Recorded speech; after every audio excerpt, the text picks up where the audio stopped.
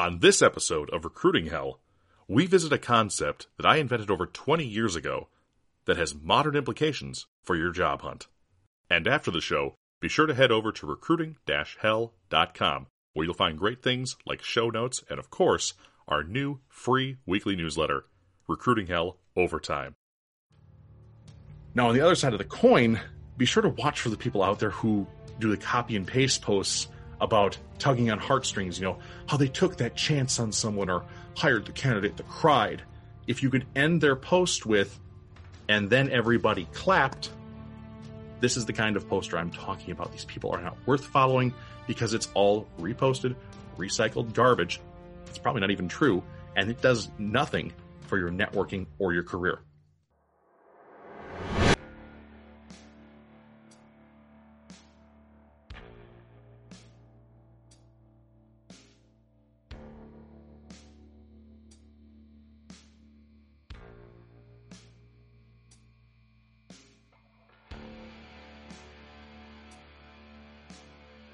Hello, and welcome to Recruiting Hell. I'm glad you're here with us today. I'm your host, Robb. Today's episode is a solo one, but that's only because it's a concept that I came up with a number of years ago and nobody else really knows about it. Honestly, I hadn't given this concept that much of a thought until the movie that it references from was mentioned in a conversation I had a few weeks ago. Now, we've talked about networking before and reaching out to others that we know during our job hunt, and that's something that we have to both get comfortable at and also good at. But some folks might be asking themselves right now, Robb, I've got a bunch of connections, but I don't know who I should focus on or talk to when it comes to networking. That's okay. It really is. That is okay. Because today we're going to cover that as we go into depth on finding what we're going to call your Magnificent Seven. But before we do, we have quick extras rundown. Number one, outside of this show, there is so much more that you can get from Recruiting Hell with our new free newsletter at recruiting-hell.com. Again, it's called Recruiting Hell Overtime. Jump on over to the show website, fill out that little subscribe form, and we're going to drop you a quick email every Wednesday. It comes out about 2 o'clock, and it has a ton of articles in it. It's got tips and tricks that are all there and designed to help you get hired. Number two, a quick shout out to our generous Patreon patrons. Thank you so much, all of you, for helping to support the show and support the effort to get the world back to work. Number three, be sure to rate this show. Thumbs up, ring the bell, 5 stars, whatever it might be. It helps us so much here at Recruiting Hell. Literally, a quick click on that 5-star space, if you love this show, can help other people find this thing as a resource to help them get back to work. So thanks in advance. Links, of course, to the show description for you to check out in that show notes portion. And as always, we start this show and we remind ourselves as to why we're here. So remember, if you're listening to this show, you're here for one of two reasons. You either want to get a new or a better job. And today's job market is so tough. You're in that awful situation that I call recruiting hell, where the good jobs are few and far between, and the scams, the underpayment, and the ridiculous requirements for entry-level jobs abound. The show is about teaching you to avoid the pitfalls of the modern job hunt, and of course, to help build you as a person to bring your interview and job hunting game to the next level. The show is here to give you the motivation and the discipline to help you keep going in your search so you can get out of recruiting hell. Now, whether you're on your 200th application, 50th rejection email, or your second recruiter ghosting you this week, you're welcome at this table to learn new skills to help you win your job hunt. All right, on to today's topic. Your Magnificent Seven. Now, when I was about 14 years old, I wrote a paper for school. The assignment was to write about the most important person or people in your life. And I was fortunate at that age to have a number of really, really excellent role models in both my family and very close to it. Very good friends, very good other people who were very just in it for me. It was great. They were so good to me. So I wrote a paper which was inspired by a movie that I'd recently watched with my mom. And that's called The Magnificent Seven. And if you've never heard of that, we'll explain that in a little bit. But I picked basically the 7 greatest men in my life that 14-year-old me knew. And I wrote a blurb, it's a paragraph or a big paragraph or two about each of them and why I looked up to them and how they impacted my life. Now, I'm not telling you this because I want to be lauded as some 14-year-old genius. I wasn't. I'm telling you this because the application of sharing this with the men that I respected was the real secret. My goal as 14-year-old Robb wasn't to build relationships or anything like that. It was to get an assignment done. But my mom took this paper, and after she shared this with the men who I wrote about, it actually deepened the relationships with them and gave rise to this actual episode of the podcast some 20 years later, which is really strange. But hey, life works that way sometimes. So let's start with the beginning as to why is this episode named after a Western movie, and what is the connection to job hunting? So first, the source is the obvious part. The inspiration for the concept of the Magnificent Seven came from my mom, who, when she was a kid, just loved Western movies. She'd watch them all the time. One of her favorites, though, was called The Magnificent Seven, and it starred Yul Brynner and Steve McQueen, Charlie Bronson, and a whole bunch of these other 1960s, hyper-masculine, manly actors. The film itself is based on the Seven Samurai from Japanese film director Akira Kurosawa, and The Magnificent Seven, the American version, I should say, tells the story of a small Mexican town that's beset by a gang of outlaws, and they hire a man named Chris to defend their town. Chris is a renowned gunfighter. But unfortunately, Chris is just one guy, and he can't do it alone, so he has to find and hire extra help in the form of 6 other highly skilled gunfighters. Hence, the Magnificent Seven are created, and of course, the movie climaxes in defense of the little town. So we've got the source. That's the easy part. That's out of the way. The second and harder part is, what does this have to do with networking? This is the part that's tougher to see at first, but makes a whole lot of sense once it's explained. So we all have networks. And much like Chris going out into the Wild West and rounding up the best gunfighters for his task of defending the town, job seekers can do the same thing by looking at their networks and identifying the people that they're already connected to or are closely linked to but haven't met yet that can help their job hunt. The concept of finding your Magnificent Seven starts from looking at your own network and beginning to find the people who can do the most for your job search. If you've ever heard of the Pareto principle, named after Italian economist Vilfredo Pareto, or in more common terms, the 80-20 rule, if you're already familiar with the 80-20 rule, this next part's really going to make sense. But if not, let's tell you what the 80-20 rule is. So in a nutshell, the 80-20 rule is based around the following statement.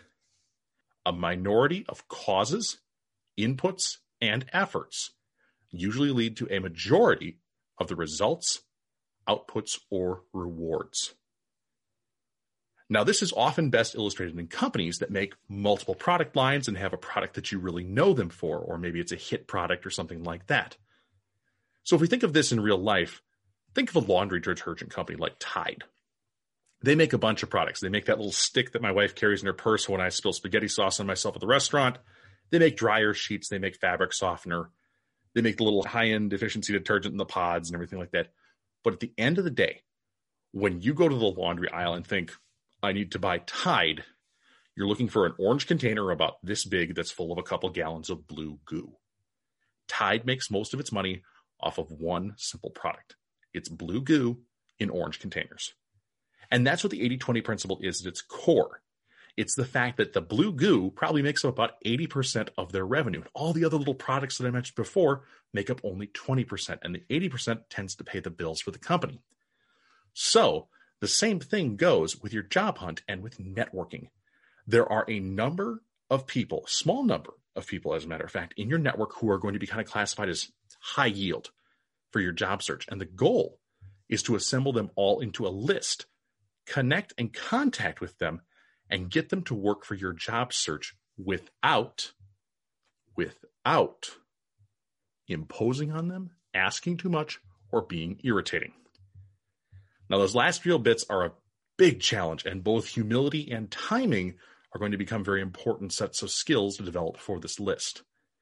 Okay, so first things first. How do you identify the people that are going to make up your Magnificent Seven? Who are they?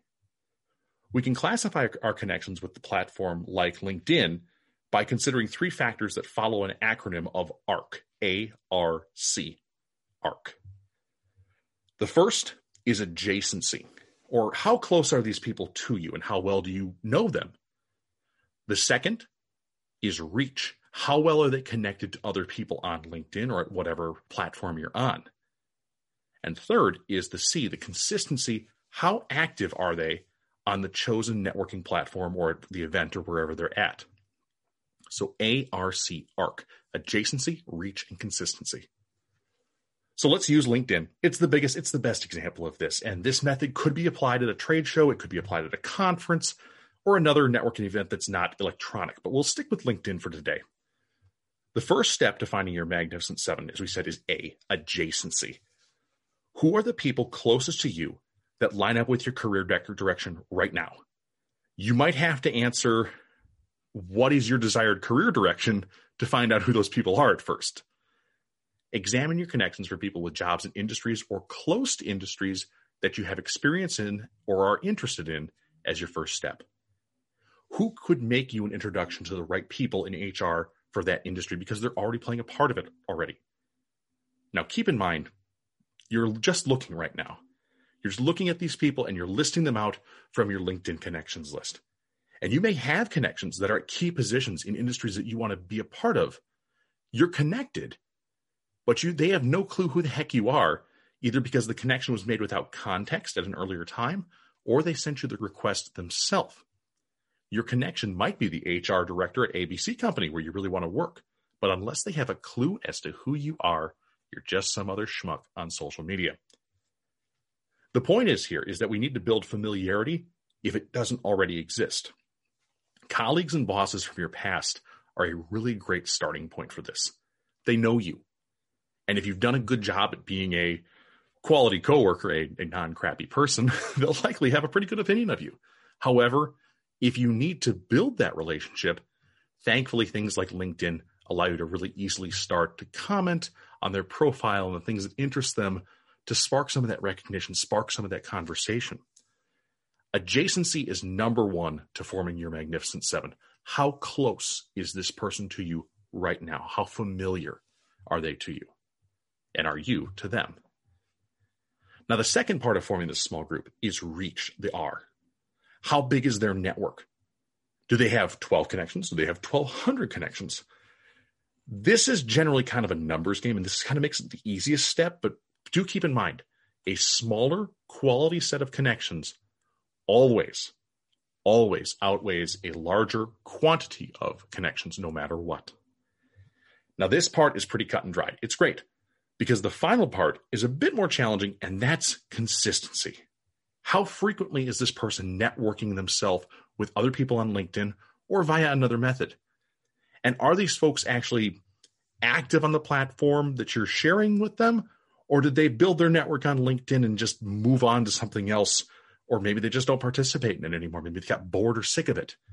This can be challenging to gauge because while you can follow and get notifications for each person you're looking to be better connected to, they can sometimes just get lost in the inbox. They're buried under articles from LinkedIn. They're buried under articles from other people who are maybe more engaged with the platform, but don't actually fit the criteria of a Magnificent Seven.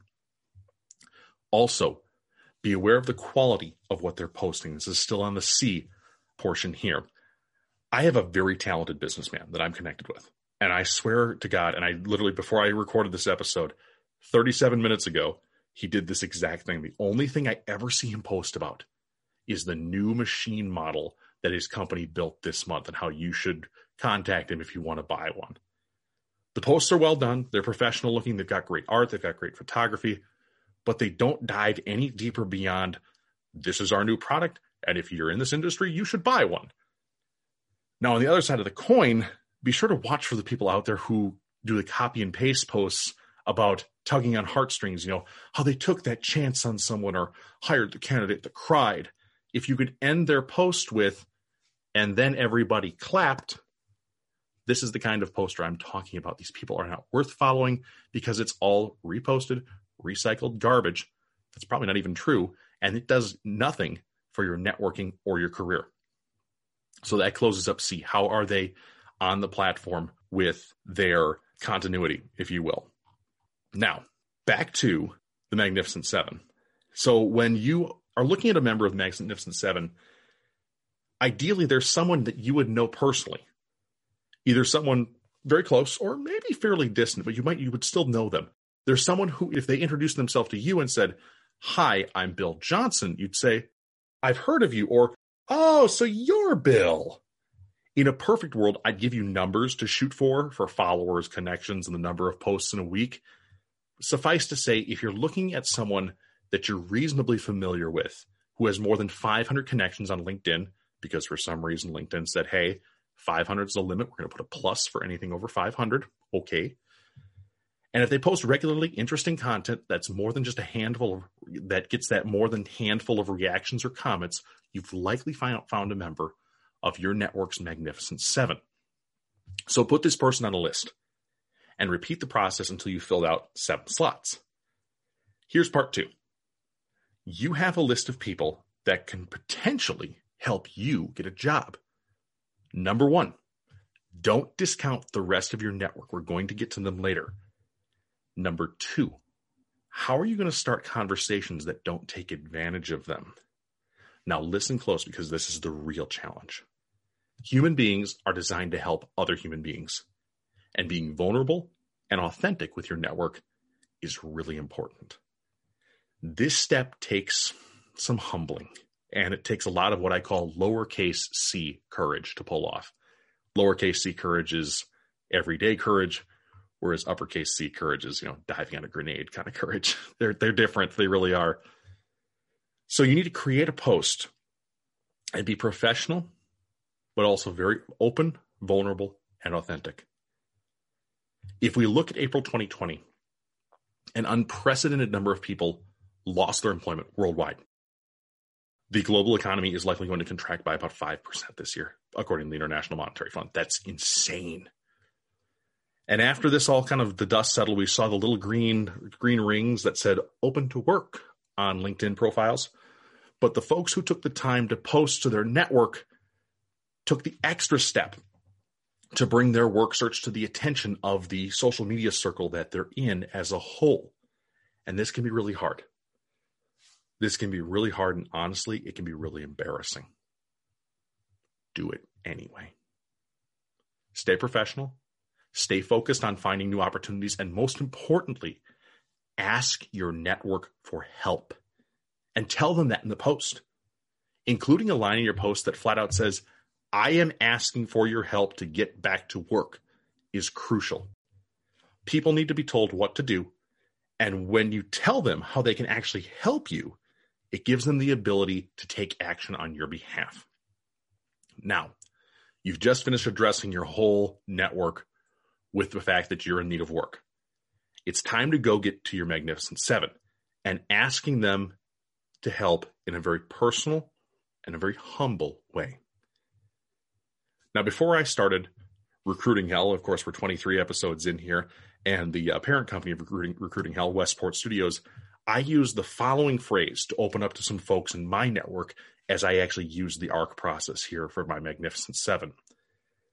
I'm going to use a few fill in the blanks here, so try to keep up with me a little bit. And as I read this verbatim to you, and I'm going to have a couple of things that are going to be, insert reason here, things like that. So I would go to somebody and I would write this little note in their LinkedIn chat box. And I would say, "Bill, I hope everything's going well.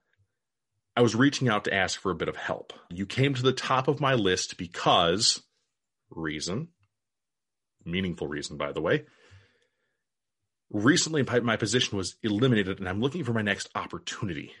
Would you be willing to keep your ear to the ground at whatever company Bill works at, or any other organization that you're working with for any opportunities that might fit my skill set?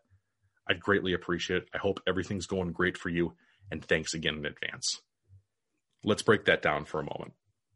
You're making an ask of them after you've given them a compelling reason as to why you came to them. And that's the most important thing you need to do. You need to create a compelling reason for them to help you out. And it's important that you use the word because. And here's why. There have been some studies done on the word because. And the most famous one of these that sticks with me is a group of people were asked to make copies. And there was a line at the photocopier. the person at the back of the photocopier line was told to get to the front of the photocopier line by giving a reason and asking to be at the front. And they found out that in this experiment that when people used the word because and provided any reason whatsoever, even if it was a completely garbage reason, people were apt to let them pass and get in front of them, to the point where at one point in the experiment, the person who was trying to get to the front of the line asked the person in front of them, I need to get to the copy machine because I need to make copies, and was let right on by to go make the copies. Again, because is a powerful word, and I believe it was 94 or 96% of the time in that experiment that people gave a because reason, they got what they needed.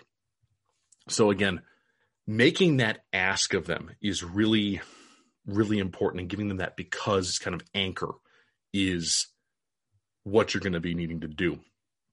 So you're making that ask of them as to why you've come to them. You said, hey, Bill, this is why I think you're able to help me. And it better be a genuine reason. And there better be something of a compliment in there too. So you're building this person up a little bit to be receptive to helping. And then you're making a small ask. It's not a big ask. You're simply letting them know that you need work, and that if they hear something's available, that they let you know. And you're not asking for recommendations or letters or any crazy stuff like this. Initially, you're just saying, if you hear of an opportunity, can you tell me about it? Now, you may have a follow-up question or two asked of you by your connection. And the most common one I've found is, what is your skill set? What should I be listening for? And you might choose to incorporate that into your initial ask, or you can leave it as part of a further conversation that you have back and forth. Either way is fine. This works really good with close connections, and that's likely what your first few Magnificent Sevens will be. Now, for those that are slightly more distant, the tried and true LinkedIn interaction formula comes into play. Find their posts, post on their posts, and make sure that it's good. Make sure that this is insightful posting. 90% or better of the time, you really have to put some effort in these posts. And yes, there are times where 1 to 2 word posts, congratulations, that's a great thing, are warranted, but you need to add value to a conversation on LinkedIn. That's the secret. And I've grown my own personal LinkedIn brand by over 400% in the past 4 months as a result of adding value to conversation. So once you've done this for a period of time, and again, it's been about 4 or 5 months for me, I've seen a massive uptick in this. You're going to begin to build that relationship up further so that you can make the ask of these people who you're not so familiar with that we just talked about with the people that you're really familiar with. Now, once you've made the ask of your Magnificent Seven, it's time to identify the next 7 best candidates for the ARC strategy, and repeat this over and over again until you've contacted between 15 and 25% of your total connections on LinkedIn. And keep in mind that your individual network may be vastly different than mine or anyone else's. The idea here is to use the Pareto principle to help narrow down who you're talking to be the 20% of your network that's most likely to get you some help. And the trick is to do this without being overbearing or sounding fake or sounding desperate. People can smell desperation and fakeness a mile away. So the one thing I'm going to caution you about with this Magnificent Seven thing is some of you might say, you know what, Rob, I can make this easier. I can make this go fast. I don't have to spend the time on this. I can copy, paste all these things. Don't. Just don't. Please do not do this. These need to be hand-tailored. There's enough spammy garbage on LinkedIn for sales and things like that on that LinkedIn platform. People have a nose for this stuff. And if it smells like sales, it generally turns people off. You need to approach them as a human, vulnerable and humble, and willing to take the time to customize a message that is for them. This isn't a mass production process. It's artisan, which is why you're doing only 7 of these at a time. Now, using the ARC process and the concept of a Magnificent Seven has one last little gift to give, and that's the feeling of appreciation. When my mom showed the original Magnificent Seven paper to the men I looked up to, the relational investment that I'd made with them via that paper paid massive dividends. I mean, I had them hugging me and almost crying in some cases. And to this day, I look at those 7 men and their impact on who I am. And even though roughly half of them have unfortunately passed on, who they made me is eternal. And that's a very important thing. So your business Magnificent Seven can be the same way. You might have people who left that lasting impact on you from work too. So in your connections with people, especially in these first 7 to 14 requests, let them know that they're at the top of the list. Let them know that they're at the top of the list of people who you trust to help you.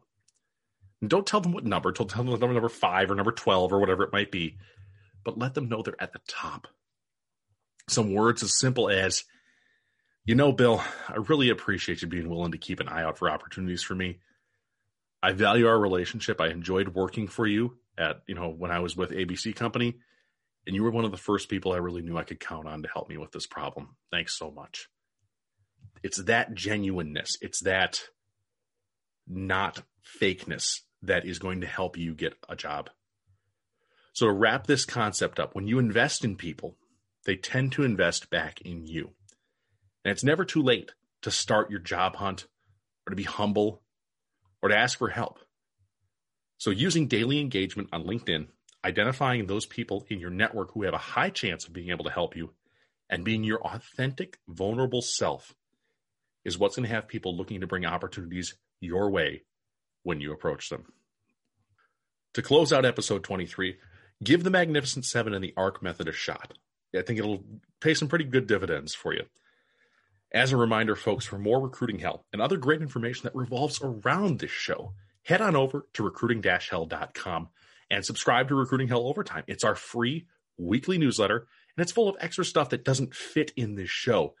You can also find our blog, show notes, links to both our TeePublic store, by the way. We've got these now, these awesome t-shirts, and of course our Patreon page if you want to help support this show and help support other people in their job hunt.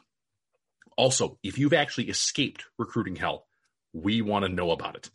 Drop us a line through recruiting-hell.com's contact form or the show's email inbox at the recruitinghellpodcast@gmail.com to share your story. And you know what? We might even get you on the show. It'd be a lot of fun. Recruiting Hell is a production of Westport Studios here in beautiful Port Washington, Wisconsin, and it's a resident show of Podcast Town. And if you're looking for more great shows or the guests that appear here on Recruiting Hell, check out recruitinghell.com for our list of other wonderful content creators, guests, and companies that I call friends. Reward them with a listen. Check out their websites. They're all great people. And hey, if you haven't subscribed, followed, or shared this show, I'd greatly appreciate it if you did. Or you know what? Could I ask you to rate this show? That would be amazing. If you could rate this show. There are millions of people the world over that could benefit from learning more about how to power up their job hunt. Helping to share this program with them is one of the finest things you can do to help get your friends and neighbors back to work. Last but not least, a big thank you to Purple Planet Music for our themes, and of course you, the listener, for tuning in. I'm Robb Conlon, and until we meet again, please keep moving forward with your self-betterment and your job hunt. It's a marathon, not a sprint, and Recruiting Hell will be here to help you keep pace.